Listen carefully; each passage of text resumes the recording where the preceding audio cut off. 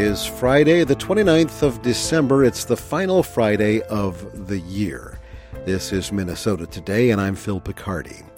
We start the podcast with a warning. The Minnesota DNR and law enforcement officials are warning of dangerous ice conditions on lakes across the state because of the bizarro weather.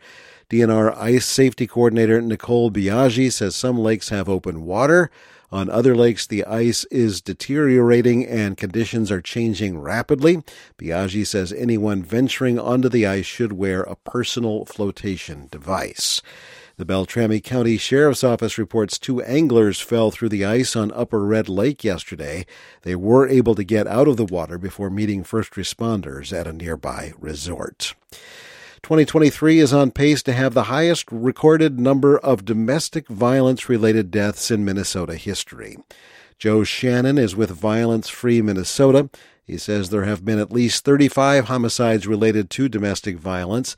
The organization began collecting data in 1989, and Shannon says the last time cases were this high was 10 years ago in 2013. The record is at least 37, and while we've confirmed 35, there are a couple more cases that we're gathering more details on, but will likely be confirmed to surpass that 37 number. A memorial will be held February 1st at St. Paul College to honor victims of domestic violence. The St. Paul-based arts nonprofit MISNA says the National Poetry Foundation is censoring pro-Palestinian voices. Alex V. Sapoli reports. The Poetry Foundation recently awarded MISNA a grant for $35,000. MISNA centers Arab, Palestinian, Southwest Asian, and North African voices. The nonprofit says the foundation censored pro-Palestinian voices in October when it withheld a review by an anti-Zionist Jewish critic. MISNA director Lana Barkawi explains how they will use the grant. We thought what we can do with these Poetry Foundation funds is to use them specifically to support Palestinian voices and other anti-Zionist voices in solidarity. And so we are making a very public statement about that fact. MISNA executive editor George Abraham co-wrote an open letter calling for a boycott of the foundation. It was signed by thousands of poets, some local. The Poetry Foundation has not responded to comment. I'm Alex V. Sapoli.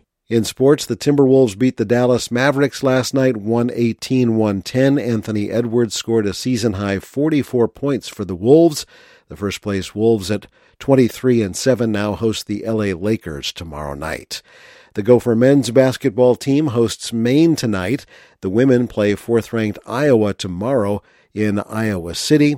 The Wild play the Jets in Winnipeg tomorrow. The Wild have won 4 straight games. The Vikings play a big border battle game Sunday night against the Green Bay Packers, both teams with identical records trying to stay alive in the playoff race. The Vikings are turning back to rookie quarterback Jaren Hall. The team says he will start the game. Both Josh Dobbs and Nick Mullins struggled with turnovers in recent weeks. DirecTV customers in the Twin Cities may not be able to watch that big game on Sunday. It won't air on KARE 11 if a deal is not reached between the satellite dish company and KARE's owner. Regina Medina with more on that. DirecTV and Tegna Inc., the media company that owns local NBC affiliate KARE, have been in a contract dispute since November 30th. Both parties failed to reach a new deal, resulting in some 66 Tegna stations nationwide going dark on the satellite service. Tegna says this month it has reached agreements with other TV content providers. It urges DirecTV customers to drop the service. DirecTV has not responded to NPR's request for comment. The game will still be available on other service providers or over the air through an antenna. I'm Regina Medina. In the weather forecast for the region, partly sunny skies, some patchy fog early, high temperatures mid-30s to low 40s. Partly cloudy tonight, low temperatures in the 20s. Clouds on Saturday, flurries likely in the afternoon, especially north. High temperatures mid-20s to low 30s.